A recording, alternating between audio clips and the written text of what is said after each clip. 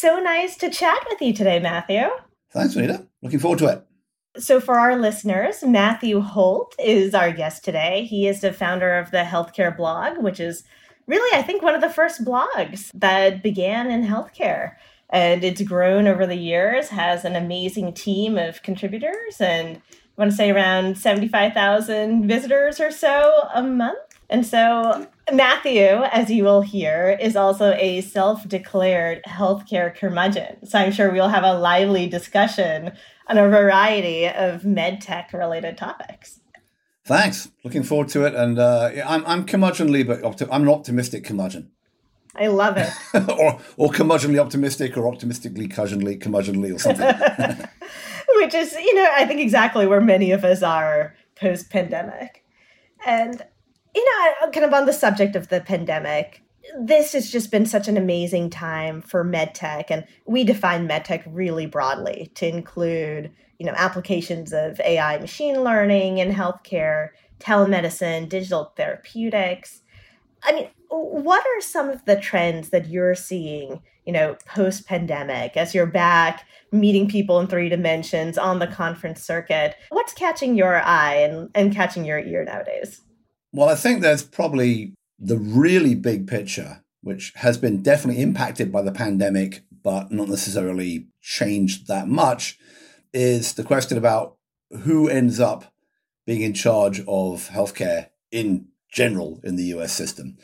And by that, I mean, right now we have a system which is relatively stable, dominated by very large payers who have a sort of stable adversarial relationship with a number of large healthcare systems, which tend to be oligopolies in each of their local markets.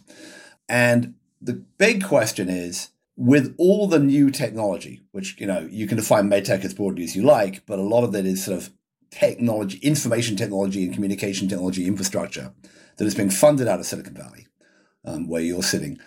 With all of that technology, is that going to be A, ignored, which you kind of argue it has been for this time, B, taken up by the incumbents and just used as what they do every day, or C, taken up by a new group of companies, new organizations who are going to come in and really have a serious market run at using it to become the centers of primary care, specialty care, and eventually even sort of hospital care, diagnostics at home, all that kind of stuff. So that to me is the big question. And you are seeing right now, a lot of venture investment, the 50 billion over 2 years, 75 billion, depends who you believe, a lot of venture investment. Much of it's going to companies who are selling to the incumbents. A lot of companies like you give Olive on the hospital side, or some of the companies who raised money to sell analytics to drug companies or what have you, like a Komodo. But much of it's been raised by companies who look like they might be replaced incumbents, building virtual primary care, virtual hybrid primary care, specialty care, and in some cases building new delivery systems, bricks and mortar, or integrating the two. And that includes a lot of public companies like Oak Street Health, One Medical, and now with Iora, but also a lot of venture-backed startups who are just going to getting going, like a Firefly Health, or a company perhaps, which is more on the sort of the mental health delivery system side, like a Lyra or a Headspace Health, now including Ginger. And those companies are essentially coming right at the traditional delivery system. They're actually saying, we're going to replace you. There's a big question as to, which parts of the delivery system are easy to replace. Mental health seems to be quite easy. Virtual primary care seems to be doable. And which parts may be replaceable. So one thing you might think about is, labs in the home as opposed to diagnostics at LabCorp or Quest. How much could you get to where Theranos wanted to go to, didn't get to, but are there a lot of replacement companies doing that kind of stuff? So the question tends to be is how many of these new innovations are going to sort of end up sucked into the big incumbents versus how many are going to develop their own market. And a big wrinkle in this is we do know that outside of healthcare, there are some very large, very rich companies who've been circling the water and thinking about it, notably Amazon, but also Walmart, and you could argue CVS is in that category as well. What do they end up doing, and how much of the delivery system do they end up delivering and controlling? And obviously, right now Amazon isn't doing much, Walmart isn't doing much, CVS is complicated because it's bought itself a health plan as well called Aetna, but it's not doing a lot of primary care. But you could imagine that a substantial amount of primary care in a hybrid mode could be developed, could be sucked up between those three organizations. You never know. And in that case, what does that do to the wider healthcare system? Which is kind of right now, primary care is more or less controlled by those hospital systems or by the plans they're working with.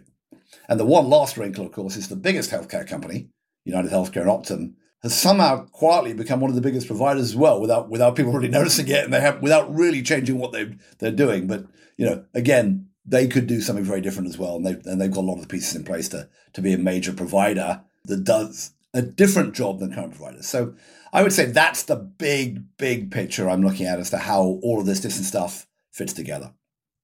So many different threads to unravel there. I just described the entire healthcare system and the new incumbents together. So, that's only $4 trillion worth of stuff to think about. Easy enough to structure and solve. But I think one theme, right, that connects a lot of these threads is this interplay of data, the exchange of data. And then as we talk about the consolidation of these players, you then start thinking about some of the antitrust, some of the competition issues. And then there's this question of, perhaps from a privacy standpoint, having silos of data can be good. If you say, hey, we're not sharing this data, we're not monetizing this data. But then when you look at it from the competition perspective, once an entity has amassed a massive amount of data, does it then hinder innovation in the space? Does it mean that you can't effectively compete because you don't have that access to data? What are your thoughts on that kind of interplay? Well, that's certainly been the case to now, right? It's been very hard for patients to move their data between different hospital systems and to get their data out of health plans. It's actually been quite hard for health plans to get their data out of the patient's data out of hospital systems. And there is, as you know, a ton of regulation in this area, which is now just going into play. Now, when you talk to real specialists in this area, like Lucia Savage or Devin McGraw, they'll tell you that this will really start moving when there are really substantial fines for what they call what's called information blocking, when somebody really gets hung out to dry for not allowing a patient to take their data with them.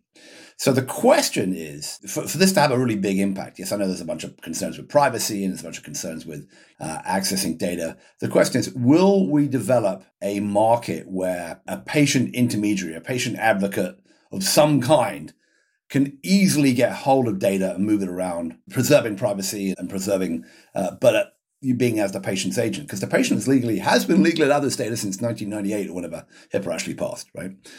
So right now that market doesn't yet exist, but with the TEFCA regulations and others, you are now starting to see a number of companies who are sort of providing the plumbing and providing the ability to get the tunneling into the systems to get that data. I'm talking about Health Gorilla, Human API, Redox, Particle, companies like that. And I'm actually working with I'm on the advisory board of a company, former Health 2.0 employee, brilliant doctor called Joy Bosai, who's running a company called Pluto, which is, and I've had my information go into it where I can just put my name where I used to live into it. And it's gone back and found, automatically in the healthcare system, 20 years worth of my records. So you're starting to see the ability to bring this data together. And of course, then you've got to figure out who wants to use it. Well, the obvious people, and you mentioned them before, is the pharma business, because they're trying to do clinical trials. They want to get more information about those people in clinical trials. And it's a very expensive, time-consuming process. So that's one area. The other area, a company like Citizen has been trying to do this to put together data for oncology and for cancer. They're now part of Illumina. And you can see that there are other companies. There's a company called Sixto, which has been doing this also in the clinical trial area. There are some ideas where, okay, if I can easily amass data, what could I do with it? And one thing you could do is, help pharma companies do clinical trials. Another one you could do is you could build a marketplace of services on top of that data. So that if I, Matthew Holt, had some kind of chronic illness and all my data was available, I could, through some intermediary or myself, ship it out, go add this to other data I might have in other areas and figure out if there's some way that I could be helped, or more likely, to be honest, a health plan or some other intermediary would come along and say, okay, we've figured out all this stuff about your data. If you give us permission to put your data together, we could help you. So I think the data silos are going to start breaking down more. And I think that we will start building marketplaces on top of data, which will hopefully help patients and people and not just hinder them, not just have them, be targeted for advertising. I think that's the kind of where we've been in that world. So I think this is getting better. And there are some people doing some stuff on the in the Web3 world on the blockchain. There's a guy I know very well called Jonathan Hare, who's got a company called WebShield, which is attempting to build an entire quantum privacy network where they can go and find your data without revealing who you are to any of the people they're getting the data from across a whole bunch of different areas. So that stuff isn't anywhere close to prime time yet, but you can kind of see where it might be able to go because a lot of industries have got parts of this. I mean, I recall forgetting my ID once and getting on a plane and going to New York. I got on the plane, they checked me out in San Francisco, they let me go to New York. And in New York, even though I could show them a picture of my ID and tell them and show them some credit cards and stuff about me, the guy kept on asking me a bunch of questions. He kept on asking me questions about where I lived and what streets were near where and obviously he had on his database a lot of information about me that only I would know and was checking to see I was me, right? So there are ways to access a lot of information about you. You do see it sometimes when you go online in fintech or whatever, and they ask you about, which of these addresses have you ever lived in? There are ways to get at people, right? We're going to see more of that come into healthcare, but obviously it's very sensitive information. But obviously you could start imagining that, there are ways we can do it without everyone having 17 Epic portals they're all, my chart portals they're all logging into and finding that most of the good information isn't there. So I think we're getting there, but we're not ready for prime time in kind of data sharing in an ethical, private, useful way. But I wouldn't discount it for the next little bit. I agree. And I thought your comments on this interplay with fintech are particularly interesting, right? I mean, on the one hand, you can see how these two fields, in a sense, are growing in parallel with fintech, maybe, 4 or 5 years ahead, right? You're disrupting a very heavily regulated sector. You're fixing elements of a really complex system, which I think everyone agrees has a lot of sources of friction, to put it mildly, right? You're seeing these new innovators coming in and trying to actually improve the customer, the patient, the caregiver experience. There's always the privacy-related complexity, but I do think in MedTech, you also have this fundamental kind of safety overlay, which you don't in kind of traditional fintech. Do you think? Can I interject for a second there, Benita? I mean, I don't know if you bought a car lately, but I hadn't bought a car for years. Then I hit a deer and I had to buy hit a deer. And poor deer didn't make it, and the car didn't make it either, right? So, and it happens that I've now bought a whole bunch. I've now bought 3 times in the last 2 years. I bought a car using one of these online services. They come to your house. They basically make it. They let you test drive the car. If you like it, you buy it on the spot, and they can only do that because they can get data and information about you, and they can easily allow you to access your bank account to them. So, you can use some of these new tools, Plaid is one of them and others, which essentially now allow access to that siloed data and actually the money in your bank account, right? And then you can buy a bunch of other tools like warranties and stuff on top of them. And compared to the old days when you had to go into the dealership and then there was write a check and you had to borrow, all of that stuff has got much easier. So it's basically the same principle with a few tools and a refresh of how you think about the customer experience. They've made it a very different experience. It's just much better, right, than going to a dealership and having to deal with all that crap. So I think that you could imagine that the people who are now starting to, there are companies in healthcare who are building, come to your house and take a blood draw or come to your house and deliver diagnostics. And you can imagine, Amazon getting into that as well. You can imagine that with, can we bring your records with you? Can we be tracking what you're doing in the house? Can we be delivering coaching to your house, which is kind of what Livongo, one of the first successful digital health companies did. If you start adding all that together, I think you can see that parallel starts coming. It's more complicated than selling you a car, but it's the same general principle. Can we make that experience much more consumer friendly and use these tools in the background to get the necessary data and the necessary transactions in the right place? So I would agree. Sorry, you were about to ask a question, which I interrupted. Quite okay. So I'm interested in the notion of increasing access to care, right? Particularly as we start thinking about things like health equity. I think certainly in the month of March, we heard quite a bit about femtech, this intersection of women and medtech, as we start thinking about, hospital at home, care at home, a more kind of greater focus on the elderly and, other folks who can maybe benefit from some of the technological innovations, but haven't traditionally been thought of kind of at the forefront. Have you heard of any interesting innovations in this area? What do you think are some of the characteristics of companies that are targeting perhaps smaller, more focused patient populations? And do you think they'll be able to scale, or do you think they'll remain niche? That's a great question, and you're seeing so much of that lately. And I think that the advantages of doing that are, online and virtual are tremendous. So if you look at companies targeting LGBTQ populations or even trans populations alone, there's a couple of those. There's one called Folks, which is doing that, and they're able to do a lot of this stuff. Previously there were a couple of clinics in New York and San Francisco, which were used by those communities named at them. But if you lived in, rural Kansas or whatever, you couldn't find them, right? That stuff. But now it's all online. You can find that kind of provider. You're seeing a similar thing happen as people develop clinics for people with GI disorders like IBD or Crohn's disease or pain, or a lot in specialty areas like the big specialty areas like heart disease and diabetes, right? Where we can use the scale of the internet to amass populations and then treat them. Obviously, the biggest area here has been mental health, which has grown in terms of mental health online, because it's particularly suited for it, because most mental health is either conversation. You don't need to do the physical exam you do in some of these other areas. But you are seeing that grow, and you're seeing companies start to add the sort of the hybrid part, which is when do we physically need to see somebody? How do we do that? And there's even a couple of companies which were building sort of, cloud kitchen equivalents. There's a company called Resilient, which is just getting going, which is building, a center where you can go and you can see your doctor on video while a human being pushes and prods you with the various devices required to do the physical exam, kind of sort of, and there are companies who are delivering stuff like that. Taito is one, which is delivering those kinds of tools to the house.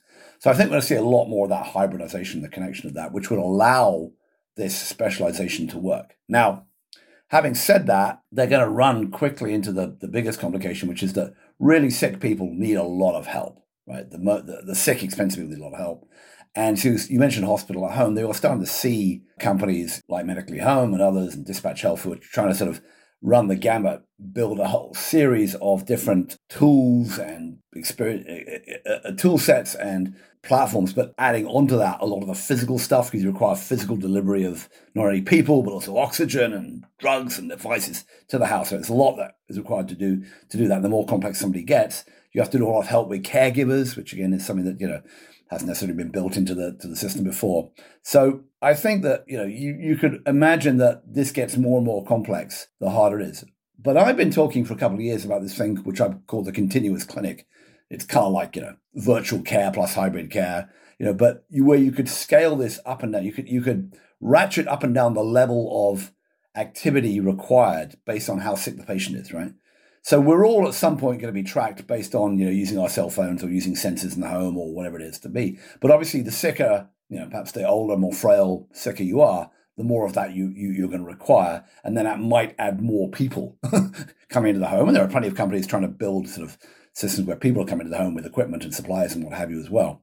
So I think you can imagine that kind of mission control function of looking after populations from, with clinical people in a bunker somewhere, like they are for ICUs now in most hospitals or many hospitals, where they're looking at, the doctors are looking at the ICUs and the nurses are kind of there hands-on in the ICU. The doctor is in a bunker across town or across the country.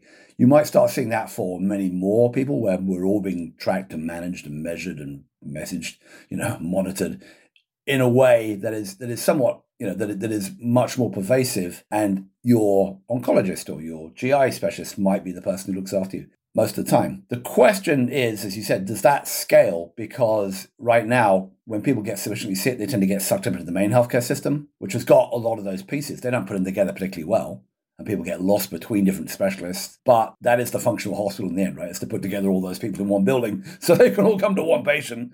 And if you blow that up completely, what's left of the hospital? And so those people are not, the folks running big systems are not going to sit there and just take this, right? So, you've already seen them start to invest in a lot of this remote monitoring and at home, hospital at home and other types of home care. There was a deal just this morning where United Health Group bought a big long-term care at home facility. So how these things play out organizationally is not clear to me. It's whether the old guard sucks it up or whether you get new companies delivering it. But I think the future, either way, I hope, is that people who have particularly chronic illnesses, which are in one or two specialties, get much better care than they do now, being rotated between a bunch of different doctors. Absolutely. I know we've covered a lot of ground in our conversation. Do you have any closing thoughts on things that you're tracking moving forward? I think one interesting thing for your audience, because you're on the border of the pharma device, digital world, is I've spoken very generally about this stuff, but there are some very specific points sort of top of mind to how stuff gets regulated and paid for. And particularly there's this area of digital therapeutics, and are these digital therapeutics associated with a pill? Are they replacing a pill? Are they wrapped around it? How do they work? And how are they going to get prescribed? Are they going to get prescribed as, you get a company like Big Health, which does Sleepio and Daylight, I think it's called, which has a mental health insomnia digital therapeutic, which believes it should be part of your general healthcare that people, either consumers can get or health plans can prescribe, can deliver or pay for, but anyone should be able to get it. You have another company like Pear Therapeutics, which is saying we're building therapeutics that are going to be prescribed like a drug by a doctor, paid for like a drug, and we're going to go down that path, and they're going to be patented. And so I think there's a question about how do these tools get used? Are they standalone digital tools which are used in place of a drug like a drug? Are they used as part of a general complement of care, which I think is how they should end up? And how are they going to get regulated and paid for? And there's a big discussion now. A lot of pharma companies are dabbling their toes in this and making these alliances. A lot of health plans are saying we need to see more evidence. We don't think these things are worth paying for now. The pricing of them is interesting, right? You have a company like Akili, which has got an ADHD game, right? Which is competing with what's now ADHD drugs. It's actually rather more expensive than the drugs at the moment. So it's a nice idea to have my kid play a game rather than give him a drug, but the drug is cheaper. So that issue, and I would say watching that space, and seeing how much of that is real, how much of that is sort of BS, and Pear's now a public company. You can see their stock is way down from when they went public, but then again, everyone else in digital health is as well. So I think that whole area of looking about how does some of this stuff actually get rolled out in our current healthcare system? Are there channels within the current system to roll some of this technology out? Or does it require kind of where I started with blowing up the system, having new players approach this in a whole new way? So I think that to me is probably an interesting area for certainly for the people you're dealing with and on the legal side to think about, because that is uncertain. There's government regulation. We don't know how Medicare is going to end up paying for all of this stuff.